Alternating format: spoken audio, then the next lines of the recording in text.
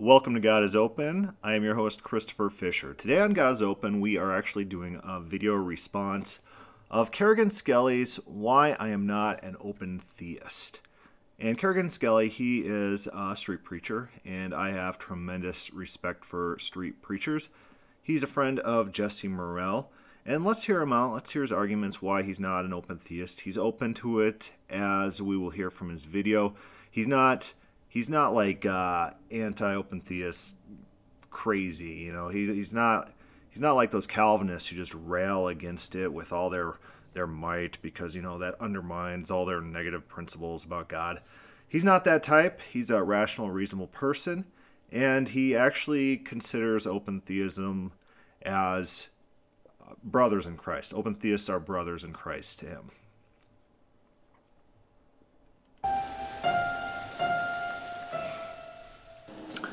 Okay, welcome back to Refuting Calvinism YouTube channel. Today's video is going to be a little bit different, as you can probably tell by the title, than the usual video uploaded to this channel. Most videos on this channel are gauged to be against Calvinism and its false doctrines. Today I'm going to address something different, something I've been accused of being several times, mostly by Calvinists, and there's many people who have understood me to be an open theist as well.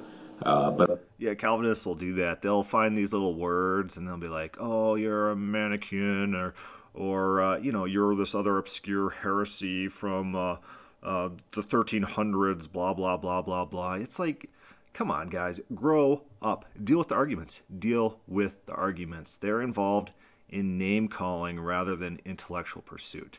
And Kerrigan, he's experienced this in his life, and he's talking about it right now. Let's keep hearing him. I'm not, never have been. So I kind of want to clear things up, and there's been a lot of people asking me questions about this lately, and why I'm not one, and what my reasons for those are. And so I wanted to make a little video here. It's not going to be real thorough. I'm not going to address all the objections that open theists raise to the, I guess, Arminian perspective. I'm not an Arminian, but the Arminian perspective of exhaustive foreknowledge. Yeah, usually when people say you're Arminian, there's the three main types of views about God's foreknowledge of the future, and Arminian is just a blanket category. It doesn't necessarily entail everything that Jacob Arminius entailed in his thought process. It's just a shorthand way of knowing what people believe about the future, and some people take exception to that. They say, "I'm not Arminian." They are Arminians in the sense for this debate, for a quick categorization of their views. You know, people like linguistical shortcuts to know what you believe. And that's just one way of doing it. So some people take exception to terms, and I think that tends to be an overreaction. And, you know, of course, the differences I have with Arminians, I don't believe in original sin. I believe in natural ability. I don't believe in prevenient grace. I believe in free will. I don't believe in a born with sinful nature. I believe in an acquired sinful nature over time through habitual sinning. So there's issues. That's why I'd say I'm not an Arminian. But I do hold to the, I guess you could say, the Arminian view of this issue. And just so you know, the kind of the road I've been down with this issue of open theism is I've read a lot of books on it. I've done a lot of stuff. In fact, let me just show you some of the books I've read on it. And I've read most of each of these books. First one is by Greg Boyd, God of the Possible. That's a pretty good primer on open theism, and it's good that he points this one out as one of them that he's read. He's intellectually considered open theism. I've read most of that one. Then there's also, and that's, of course, for open theism. And then I've also read most of this one, Does God Know the Future? By Michael Saya. And if someone's looking for a biblical case for open theism, that might actually be the best book out there right now that just entails mostly biblical proof and biblical evidence going over the text of the Bible and what the text of the Bible says. So it's great that he's picked up these two books. It's great that he's reading these two books so he could accurately understand what open theists believe. I heard that's, from what my open theist friends say, that's probably the best one out there. Then I've read a couple books against it. Their God is Too Small by Bruce Ware. Bruce Ware, of course. He's likes to bloviate a lot. He likes personal attacks. He doesn't like to deal honestly with people's objections. And, sometimes John Sanders will list 7 objections, and he'll deal with only like 1 objection of the 7 to a passage. That's commonly used for Calvinism. And then he thinks his job's done.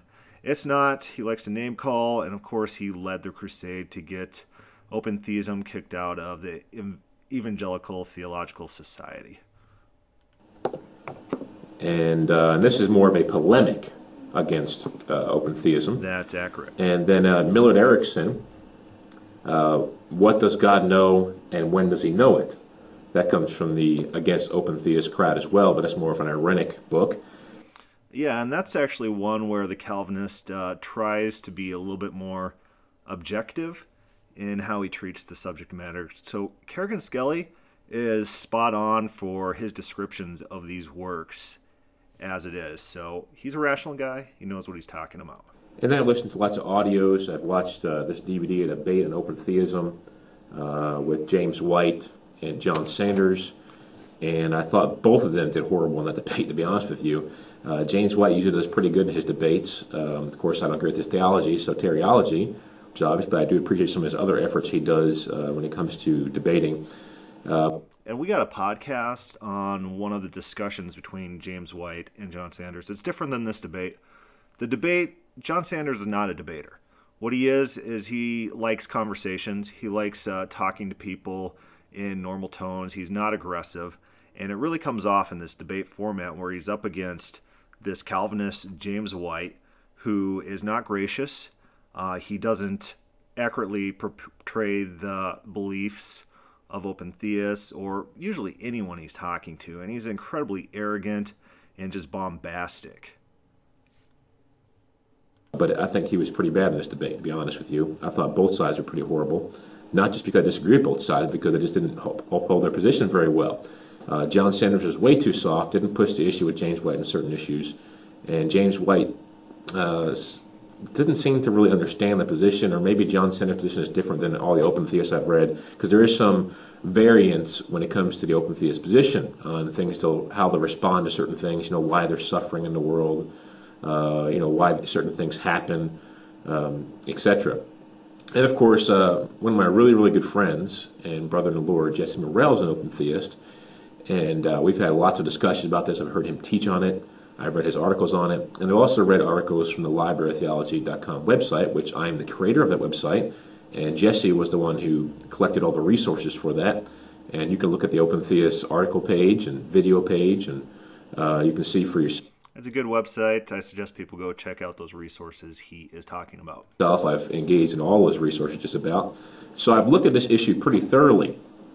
And there was at one point in time when I was considering open theism, and even in the open air a couple times at different universities, people would ask me a question about how can man have free will and God knows what they're going to do anyway. And I said, well, maybe this, maybe that. I haven't decided yet. And but I've never been an open theist. I've considered it pretty closely, but never became one. Never was proclaiming it was the truth. Was just searching it out and figuring things out. So one of the reasons I'm making it feel like I said it is because there's lots of Calvinists who accuse me of being an open theist. Not that I think that's a bad accusation, because I have a lot of my friends are open theists. A lot of people who believe the same that I believe: no original sin, no born sinful nature, conditional security, holiness, perfection. A lot of them are open theists. So I consider them very good friends, and I don't want to offend anybody, and that's why I've held off so long from doing a video on this, but I think it's about time to do one. And so I've had a lot of talks with open theist friends, and I'm going to go over something real quick here. When I call Calvinists, when I call them Platonists, what I'm saying is their views, I'm not saying that their views just line up with Platonism. I am literally accusing their views of being derived from Platonism through historical means. I could point to it. I could point to Augustine and his infatuation with the Platonists. I could point to Justin Martyr and his love of the Platonists. I could point to the language used throughout the Church Fathers, Origen's language about the Platonists. Platonism is Calvinism, and there's historical roots in it. So I'm not just trying to name call. I don't just say, oh, your views are like like the Gnostics, and therefore we should reject your views. No, literally speaking, your views, Calvinists, are derived from the Platonists. That's not how the Calvinists operate, though. When they call names to open theists, when they call them, they say, oh, you're heretical because whatever council or whatever. That's not what they're doing. They're not saying your views are based in these beliefs and they're just a derivative. They're saying your views are similar. But Calvinist beliefs are literally derived from Platonism. I'm going to point that out. So it's not a double standard when I accuse Calvinists of Platonism. I still consider them brothers in the Lord. I just think they're wrong. And Calvinists will accuse me of not coming out against them like I should if I think they're wrong. Well, the issue is this. I don't think they're false teachers like you are. I don't think this issue is as big as the issue of Calvinism versus the Bible, because I think Calvinism maligns the character of God. I don't think open theism does. In fact, I think one of the reasons some people believe in open theism is to vindicate the character of God, but I don't think that's needed. And hopefully you'll be able to see why in this video. Yeah, I don't think that's necessarily needed either. Reason I'm an open theist is the same reason someone like Christine Hayes, who's not a Christian, why they will talk about the Bible as if the writers of the Bible were open theists. It's because literally that's how the text was written. That's how it's presented. It's how it's presented to ancient Israel. That's how ancient Israel speaks about God. It's just textual. It's biblical scholarship. But we go on. Okay, so there's three reasons why I believe open theism is wrong. One is philosophical reasons. I'll get that in here in a minute. Number two is scriptural reasons. There's lots of scriptures I believe open theism cannot deal with, and not only can't deal with now, and I've never seen anyone deal with it, but I don't think ever will be able to deal with it, and that's why one of the main reasons I'm not open theist. And there's also the historical reason. You look at the early church fathers, there's no one in the early church that I've seen who's anywhere near an open theist. In fact, they're the exact opposite. They're basically what I believe. Of course, they're not Calvinist either. Okay, so let's start with the philosophical aspect here. There's three terms you need to know for this philosophical aspect. There's first certainty, necessity, and contingency. Those are the three words. Certainty, necessity, and contingency. Certainty has to do with factness. Has to do with knowing something for a fact. Has nothing to do with you forcing it to happen or making it happen. It has to do with factness. Then there's necessity. Necessity has to do with an outside force making it happen, which would really be comparable to the Calvinistic view of determination, how God decrees or ordains all things whatsoever come to pass. That would be akin to necessity. And then there's contingency, which has to do with free will. It has to do with probabilities and possibilities. Can it be this way or can it be that way? And so those are the three terms. Doing certainty, which really has to do with foreknowledge. Necessity has to do with predestination. And contingency has to do with free will. Now, the mistake I think both Calvinists and open theists make is basically equating certainty with necessity. If God knows for certain something's going to happen, according to the open theists and according to the Calvinists, they agree on this foundation, then there is no contingency. So the Calvinists hold on to their necessity and their certainty, and therefore they give up their contingency. There is no contingency in their view because God has predestined, ordained all things whatsoever come to pass. So no matter what the Calvinists say, there is no contingency in their view. They may say things like, "Well, we believe man has free will because as a sinner he can choose whatever sin he wants." But that goes against what their view says: is God predestines all things whatsoever come to pass. Or they may say that once God has regenerated somebody, they choose to repent and they choose to trust. God doesn't do it for them. But then the question I'd have for them is there ever been a time when someone has been regenerated where they haven't repented and haven't trusted? And they would answer no, which means, for lack of better words, they've been forced to repent and forced to trust in Jesus Christ by God himself and by his predetermination. And the open theists go the opposite direction. Again, they hold to the same foundation. Basically, certainty and necessity are equated, And now they get rid of both of those things, and they hold on to contingency. Now, the open theist will say, of course, that God knows all things. He is omniscient because he knows all things that can be known. So he'd still be omniscient. It's just the future is not in the realm of knowledge. So it has to do with whether God's in time or not. And that's one thing Calvinists... All right, he's jumping around a little bit here, and I let him talk for a while. But let's talk a little bit about time travel. I like these time travel movies.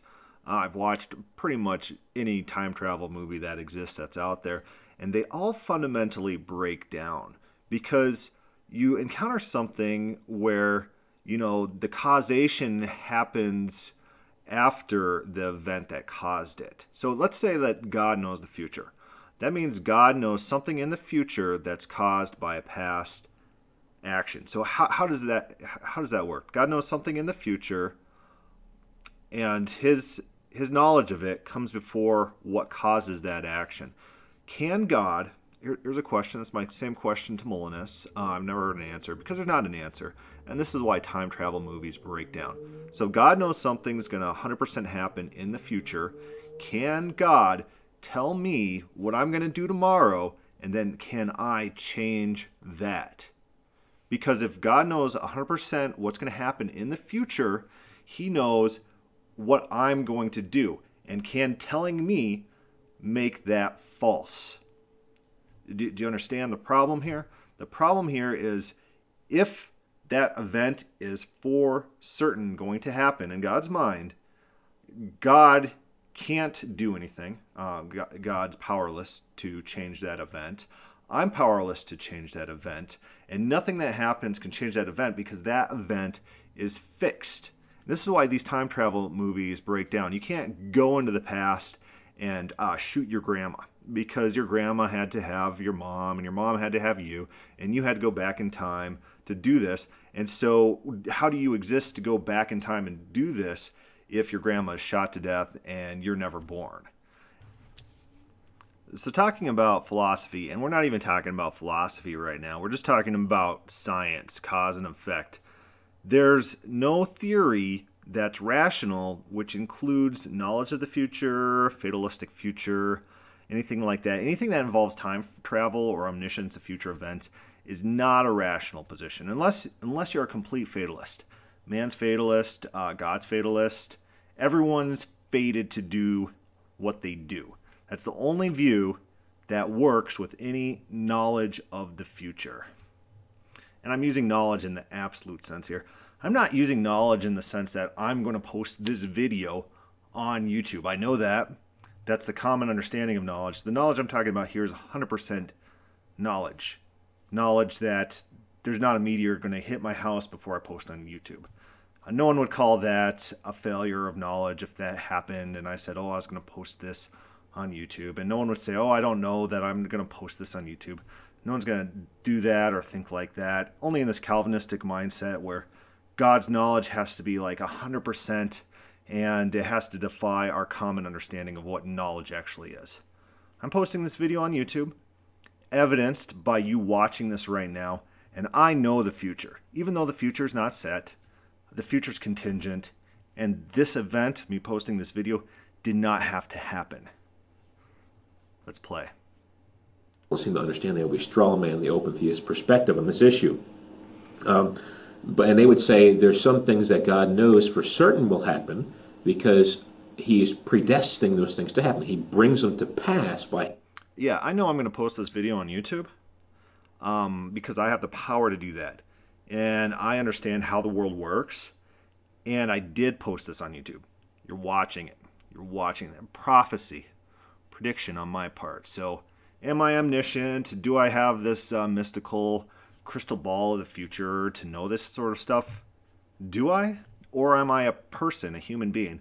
And how much more powerful is God? How much more capable of doing things is God? Does God have knowledge of the future? Yes. Is everything in the future contingent? Yes. Do I have knowledge of the future? Yes. Is the future contingent? Yes. His power, and he's already determined that he will do those things. So the only things that God knows in the future that will happen for sure are the things that he has determined will happen. Right. And you see this in the Bible, throughout the Bible, where God says, I'm not going to lead these people by the way of the Egyptians because they just might turn and go back to Egypt. Or Jesus says, if there's any way to forego the cross, I would like to take that way, because he thinks that the future is contingent and that even though God has plans, those plans can change. And Jeremiah says that, no, if the people change, then God won't do what he thought to do, and God won't do what he said he was going to do. The entire Bible is written as if God's word is contingent on human actions. The entire Bible is written like that. Other than that, the future free will choices of man are outside of the realm of his knowledge, because the future can't be known. These future free will people, these free will agents have not determined what they're going to do yet, so God couldn't possibly know it. So the only thing God knows for certain about the future is what he's already determined will happen. Now, I know for certain I'm posting this on YouTube. And so what kind of certainty are we talking about? What kind of contingency we're talking about? If you're using absolute language that only exists in these discussions on metaphysics, then no, God doesn't have certain knowledge of the future. But that's not how normal people think and normal people talk. So disclaimers would be nice in these conversations so that people say, I'm not talking about normal concepts of knowledge. I'm not talking about normal concepts of a surety. I'm talking about these super specific metaphysical concepts of knowledge of the future and certainty. Things that we do not encounter in real life. We don't. For certain all the possibilities that can happen, because he's wise and all-knowing, and he understands all things, and his brain is way above our brain, infinite knowledge. But he doesn't know for certain the future free will actions of man. He just knows what could happen. And of course, what will happen is in the realm. That's an interesting statement. I know all sorts of things that free will people are going to do in the future. I do. It's pretty easy to do. I know if I go to Walmart right now, people at the cash register, they will let me give them money in exchange for Doritos. I don't even have to know who the cash register person is. I don't have to know if they're male or female. I don't have to know them personally. So Abraham in the Bible, he says, if I go to this foreign city, this pagan city, they will see my wife and they will kill me because she's beautiful and they're going to want to be with her. He knows future free actions of people he doesn't even know, just because he knows people. It's not hard to predict human actions, human behavior. And so this talk about God not knowing future free actions of people, that's a little bit outside the realm of what we are familiar with when we're just talking about our knowledge of what people are going to say and what people are going to do. And then we also have to take in consideration the counterexamples found throughout the Bible. God says, you will return to me, and then they didn't return. God thought Israel was going to return and serve him. They didn't. God says, also, he says, how much more, what more could I have done? I did everything. I expected you to return to me, and you did not. So sometimes people defy expectations. And that happens in the Bible. It's not like the most common theme. It's not like God's incompetent when he's judging human action. But you get the sense that God's expectations are thwarted time and time again. The cycle in the Judges, where the people, they rebel against God, they worship other gods. God comes in, he raises up a judge, it saves the people. And people praise him for a little bit, and then they turn. And guess what? They don't get reformed. They become more wicked. And the cycle continues. And God says, you know what? I'm not going to save you anymore because this cycle is not working for me. I'm not getting any output from this. It's not working out. I keep saving you guys. You become more wicked. So I'm done. I am through with it. But let's go on. Of knowledge of what could happen. But like I said, they deal away with certainty when it comes to the future free will choices of man, because God couldn't possibly know them because it's not in the realm of knowledge. But see, I'm kind of in the middle, I guess you could say. I think there are two sides of the pendulum, and I'm kind of back where I think the biblical middle is. And I think certainty and necessity are talking about two different things. I think God can know factness, certainty about the future, but people can still have contingency. And of course, the Calvinist open theists would probably both ask me, well, how is that possible? But let me give you an example of how I believe that could be possible. And then this is just... Let's go into this real quick, and let's recall my question.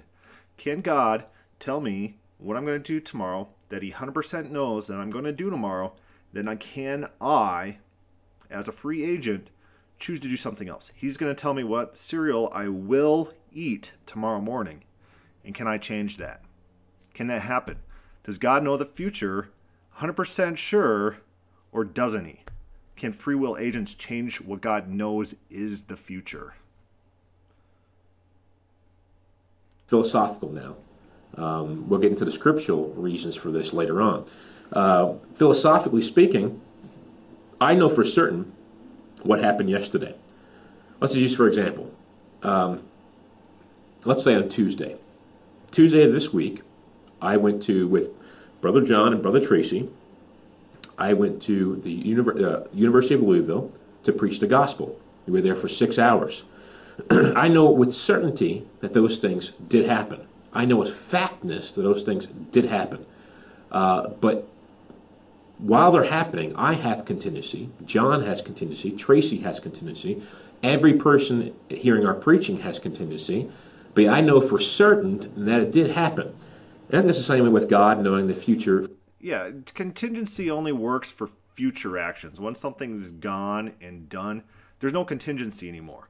You don't have free will to change the past.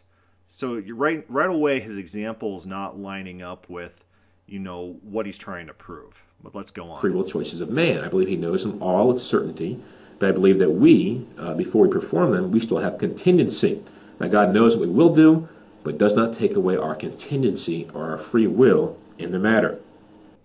Yeah, let's say you sin and you murder someone. You can't just go and undo that. You can't travel to the past and say, oh, no more, we're not going to do that. We have contingency.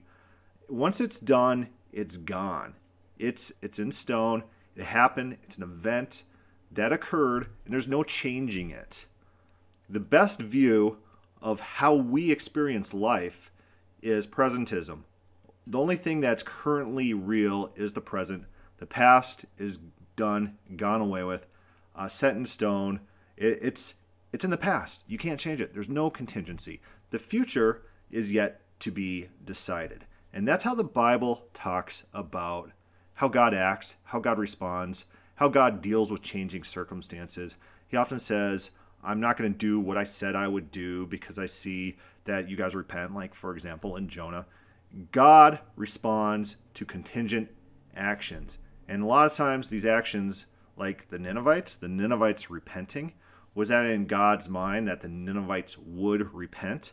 God prophesies against all sorts of nations who do not repent all the time. Tyre, Egypt. Just read the prophets in exile. They prophesy against all these pagan nations. None of them repent.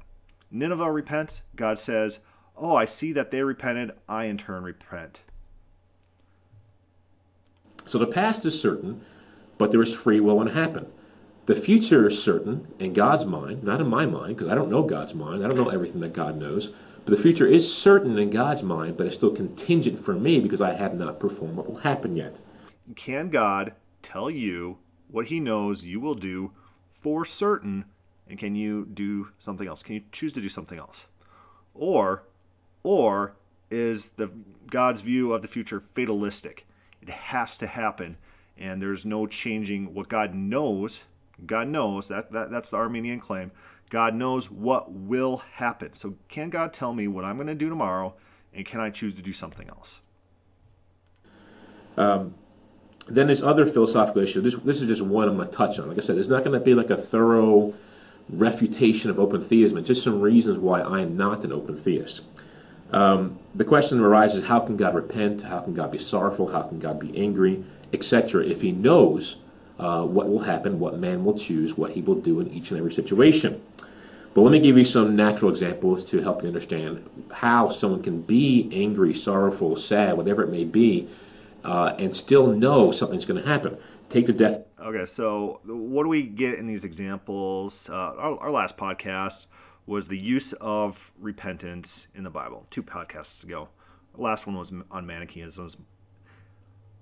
how do those phrases, how do they work in context? In Genesis, God says, I am sorry I made man. I see that man has become wicked. I am sorry that I have made them. What's he repenting over? What's he sad about? He's sad about his own action in creating mankind. And what does he undo? He undoes the action that he's sorry about. So he uncreates man. It's this: God is sorry for something, says he's sorry for it, and undoes that. I am sorry I made Saul king. I'm going to undo what I'm sorry about doing. And it's not God being sorry that Saul is king. It's not God being sorry that man is wicked. God is sorry that he originally chose to create man. God is sorry that he originally created or appointed Saul, because Saul has turned out to be a disappointment. Because God is acting in time. He's responding to the events as they occur, and sometimes God has regrets. A normal word that's used for when man regrets something is used for when God regrets something. Kerrigan Skelly, what combination of words would you accept in the Bible to believe that God repents, changes his mind about something he thought in the past? How about in Jeremiah, where he says, I will repent of what I thought to do? And then very, very, like 2 verses later, he says, I will repent of what I said I would do. So you got this dual concept. He's going to repent of both of what he thought he was going to do and what he said he was going to do. And the word is repent. It's not just a regret. It's just not an emotional reaction. It's not me watching a movie and crying to The Notebook. I don't know The Notebook, but that's just an example. That's not what's going on in the Bible. When you read the context, God's repentance is tied to actions undoing what he's repenting about. It's true repentance. Of a loved one. And I've lost 2 grandmothers and a great-grandmother in my short life, and I'm sure I'll lose other family members and loved ones before I die. It's a great possibility that I will. But the ones that did die, before they died, I knew at some point in time that they would die. I knew they would die because the Bible says they will die. And even though I knew they were going to die at some point in time. Look at this. He's got knowledge of the future. He knows the future. He knows the future. He must be omniscient. Oh, no. But this just illustrates this double usage of knowledge of the future, how people use it in a metaphysical sense, and then they disclaim normal conversations about knowledge of the future because it doesn't meet their metaphysical definitions. But he understands normal, everyday talking about how people know the future. He knows his grandma was going to die. I know it. I know my parents are going to die. I know I'm going to die. I know my kids after me are going to die. And no, I don't think that like the rapture or whatever is going to happen within my lifetime. I don't think so. Prediction, let's see if I'm a prophet of the future. And so far I got a pretty good track record predicting things accurately of the future. So I must be omniscient, all right?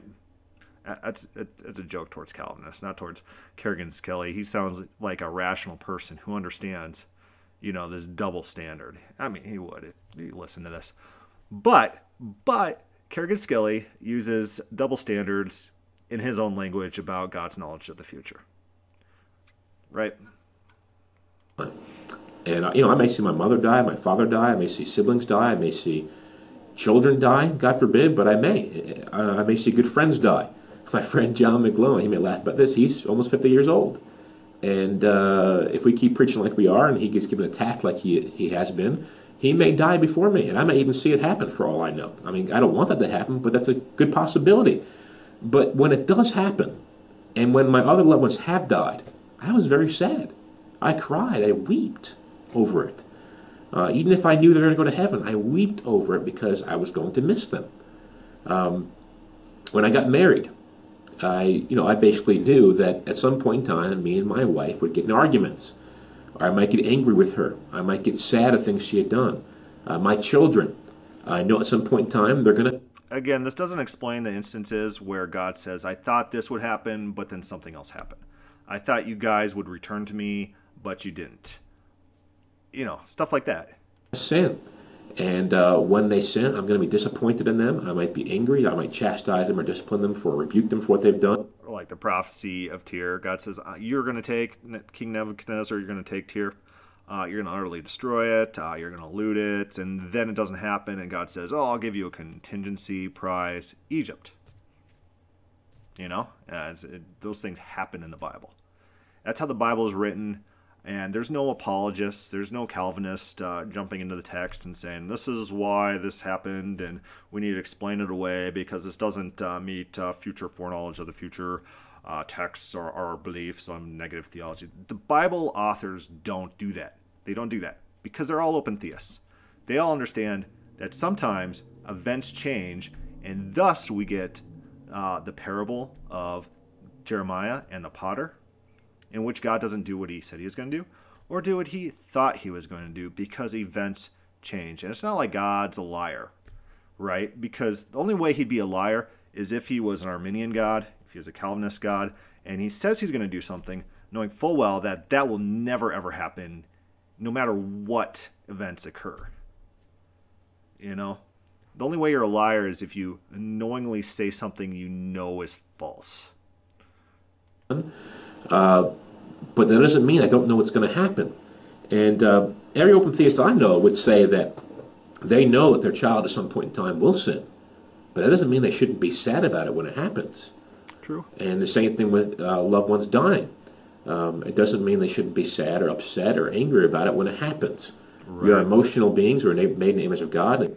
Yeah, usually our emotions are because we experience these things in real time.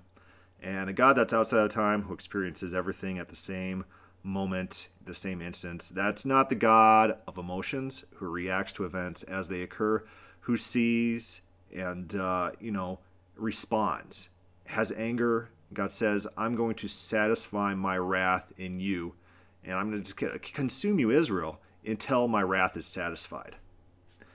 Jeremiah says, don't punish me in your anger. Please give me a cooling off. King David says that. They understand God as in time, God with real emotions, and God responding to events in real time. That's how the Bible's written. And we're emotional because God's emotional. So God can be angry at sinners every day and still know they're going to continue in their sin. God can be repentant or sorrowful that he created mankind in Genesis 6 and still know this was going to happen.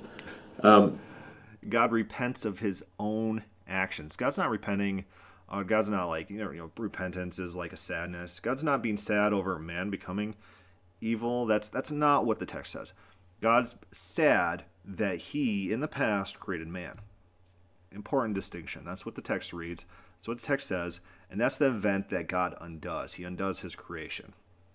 So that's how I would answer that philosophical issue. But there's some scriptures I think that would help us in this issue as well, to see how Jesus, who knew certain things were going to happen, how he was sorrowful as well.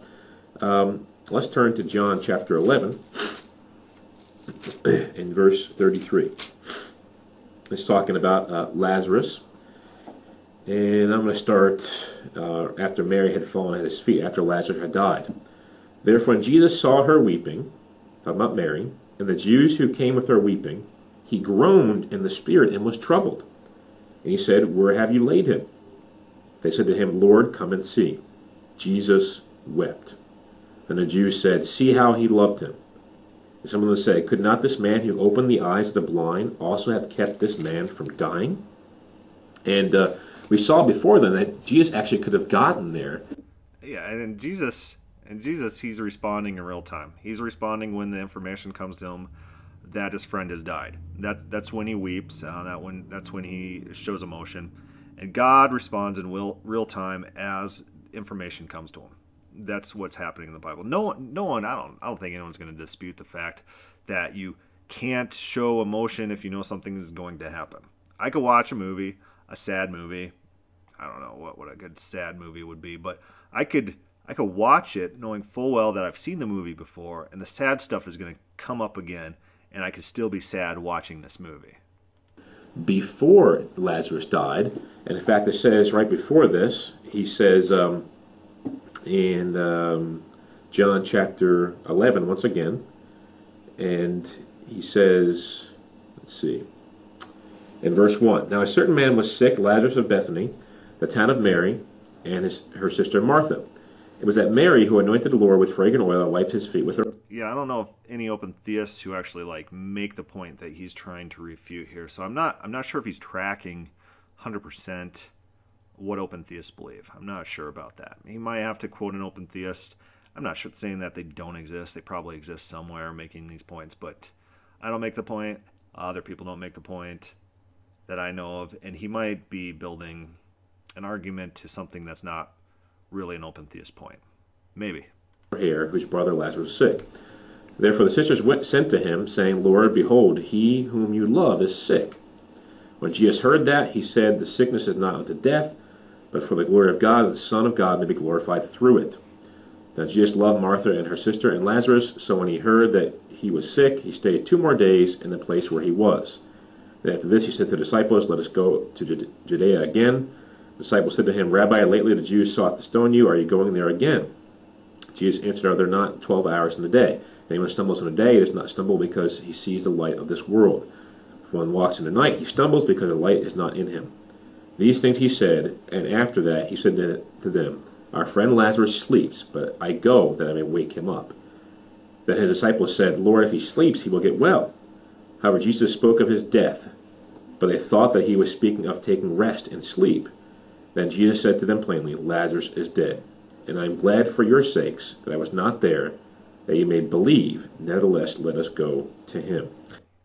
So we understand what Kerrigan is saying here, but here's an alternative reading. I'm not saying it's like the one true reading. Maybe Jesus said, when he said this is not a sickness to death, maybe he wasn't expecting Lazarus to die, and then when Lazarus died, he knew about it through God the Father, gave him the information. You know, throughout John, and I've documented this, Jesus has lack of omniscience. In Mark, we also see this, where Jesus says specifically that he doesn't have knowledge of the end days, when that's going to happen. It's God. Jesus is not an omniscient being, not as placed in the Bible. God has a lot of knowledge. He has access to a lot of knowledge through God, but he himself is not omniscient as portrayed by the Gospels. And so, alternative reading, Jesus didn't expect Lazarus to die. Lazarus died, and Jesus made the best of the situation, resurrected him. Kerrigan Skelly's reading, which he's not assuming that other reading as a possibility. I understand why he did it. He probably didn't think of it as a possibility.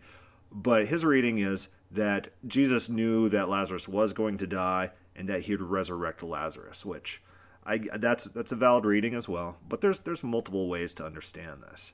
It's important when we're reading the Bible to consider possibilities, what could be the case, and then look at textual clues to see what's the best reading, what's the most probable, and not discount possible alternative readings. Like if someone came and said, well, Jesus didn't expect him to die, and Jesus would be a liar if he said his sickness is not to death, and then Lazarus died. You know, there's a way to avoid Jesus being a liar in that sense. And Kerrigan Skelly's reading might be different than someone else's. That's all I'm saying here. There's multiple ways to understand this, multiple ways to read this, and figuring out what the best reading is, that's just part of reading the Bible. So Jesus knew that Lazarus would die, which is not a problem from an open theist perspective. Maybe. And Jesus actually stayed where he was a little bit longer so that Lazarus would have time to die, so that he can go there and raise him from the dead. The text doesn't actually explicitly say Jesus knew Lazarus would die. After Lazarus does die, that's when Jesus says, I'm going to basically raise him from the dead. That's when he knew that he's going to have to go raise Lazarus. So there's some assumptions here, some assumptions he's bringing to the text. Sorry about that. I live next to a stupid road. But we'll keep going. And even though Jesus knew he would raise him from the dead, and then after he rose him from the dead, people would rejoice over it and see a great miracle in seeing Lazarus risen from the dead, he still wept. He still wept when Mary and Martha wept, and the other Jews wept with them. He wept with them because he's an emotional being. Just like God's an emotional being, just like we're made in the image of God, we're emotional beings. Jesus wept. So even though Jesus knew he would raise him from the dead, and that Mary and Martha would become glad because of it, he still wept. And then in John chapter 13, let's turn there for a minute. Another example of Jesus. And this is after Jesus washed his disciples' feet. And let's start in verse 18. I do not speak concerning all of you. I know whom I have chosen, but the scripture may be fulfilled. He who eats bread with me has lifted up his heel against me. Speaking of Judas, obviously. Now I tell you before it comes to pass, that when it does come to pass, you may believe that I am he. Most assuredly I say to you, he who receives whomever I send receives me, and he who receives me receives him who sent me. When Jesus said these things, he was troubled in spirit, and testified and said, Most assuredly I say to you, one of you will betray me. So, Jesus is declaring, most assuredly, with certainty, a future free will choice of Judas, that Judas will betray him. He's declaring it before it happens.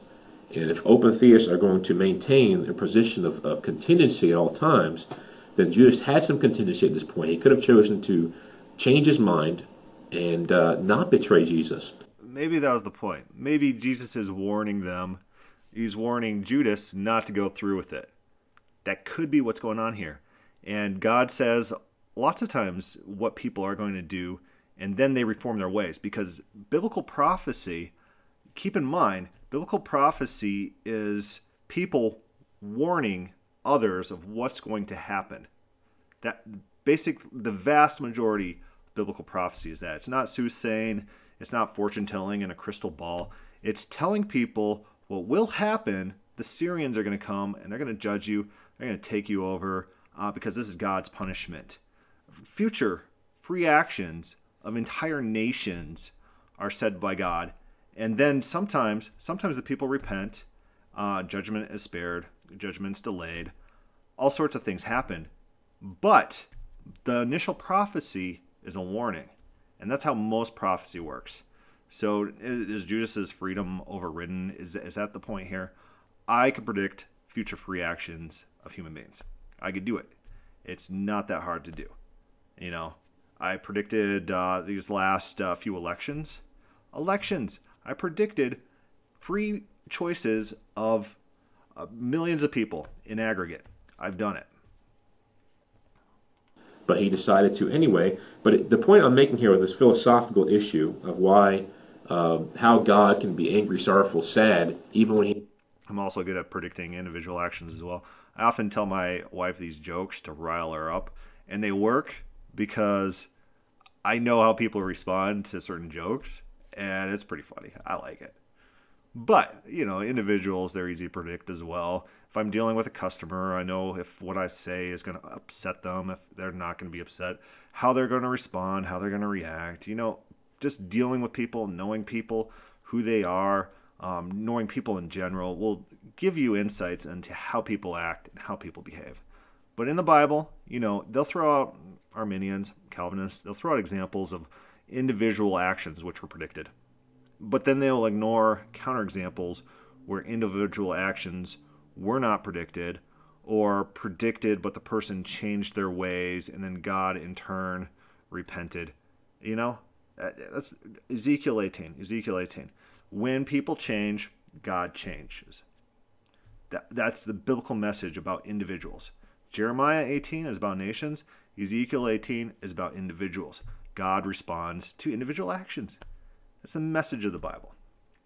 But no, if God predicts one future free action of a human being, that means God has omniscience of the future.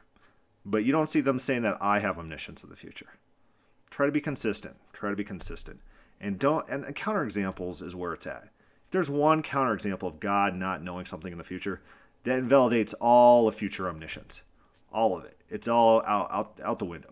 Showing that someone has one piece of knowledge of what one individual is going to do in the future, that doesn't prove omniscience. Doesn't. Especially not in the face of counterexamples. He knows with certainty something's going to happen. We see Jesus being troubled in his spirit when he confessed what would happen. When he confessed that Lazarus would betray him. And then another one that comes to mind right off the top of my head is when Jesus is in the Garden of Gethsemane. He sweat drops of blood, and he was troubled in his spirit. But he knew what was about to happen. He knew he'd be crucified. He knew he was going to be beaten by lawless men. He knew these things would happen with certainty, and yet he was troubled anyway. So these are some reasons how God can be troubled or in the spirit, or weep, or be sad or angry, even when we know something's going to. Again, I don't know who he's arguing with. Maybe he has someone in his personal life in mind. Not me. I accept his points. Happen. Okay, so that's the philosophical reasons, just a few of them, why I reject open theism, and also addressing one of their objections philosophically. All right, so right there, I'm going to kind of split this podcast. I'll split it in maybe 2 parts or something like that, because already this has gone fairly long. Just a segment is half an hour. But we will pick up on our next podcast, part 2 of responding to Kerrigan Skelly. And he's a good guy. I like him. And, I just think he might need to think through his arguments just a little bit more before he disclaims open theism for the reasons that he states. But good job, Kerrigan Skelly, at being a street preacher, and you're doing a great job. And I love you as a brother in Christ. So don't take anything personally. I might come off as harsh sometimes. And I'm a very critical person and tough to deal with and very tactless. That's one of my problems. But I have nothing against you as a person. And I acknowledge that you are intellectually honest, at least. You consider other views, and you try to make a best case scenario of your opponent's views. So thank you so much for that, and thank you so much for your intellectual honesty and dealing with the subject and trying to present open theism in an honest light. Thank you.